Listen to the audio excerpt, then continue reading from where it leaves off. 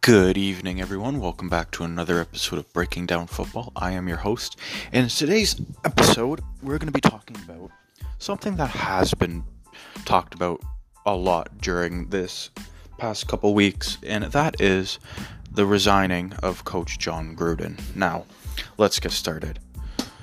Of course, you've all probably heard of it at some point, where Jon Gruden's emails from about a decade ago have arisen, basically just talking about showing pictures of the naked cheerleaders, and also calling Roger Goodell some names that I will not say because it will offend some people.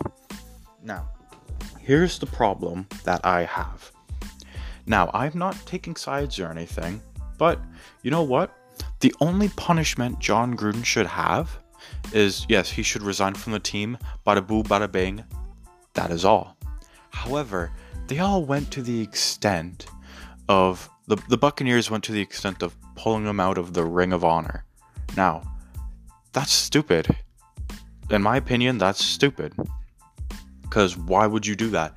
He literally brought your team the first Super Bowl win ever, and you're just going to pull him out because of a couple emails, and he made a mistake.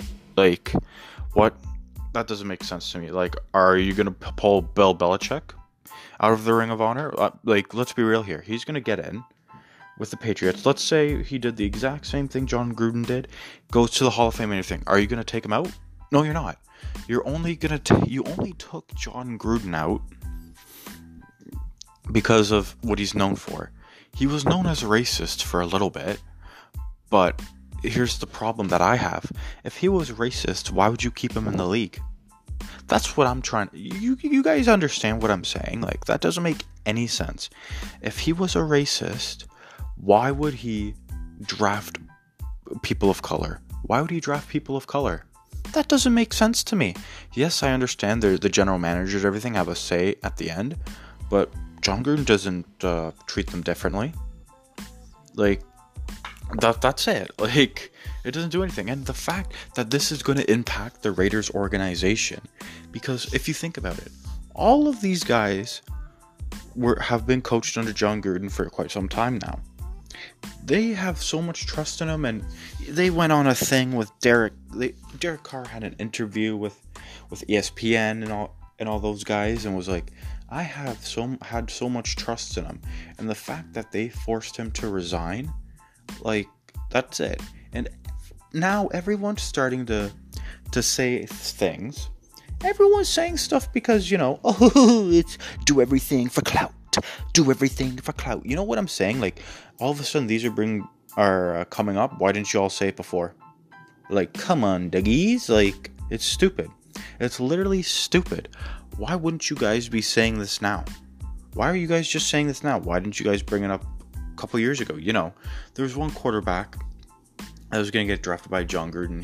He showed him pictures of the hot cheerleaders. You want to play with us, blah, blah, blah, blah. Why didn't he say this before? Why didn't he bring it up before? Why is he all of a sudden bringing it down? It's you're a nobody, buddy. Dougie, you're just doing it to get clout. That's it. But that's it. It's stupid. The whole situation's stupid.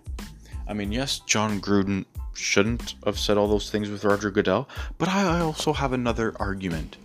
Why is it that he's getting backlash and everything, but all the fans boo Roger Goodell and say all this stuff about him? Why is it okay for all the fans and everything to boo him during the draft and call him all these names, but the minute a head coach calls him that, it's come on, bro. What the hell? I don't know. It's just so stupid. This is just a little mini rant that I had. Thank you guys so much for listening. I hope you guys have a good night. And in the next episode, I will be talking about my Super Bowl predictions and who is going to be playing in the Super Bowl. Thank you guys so much for listening, and have a good night.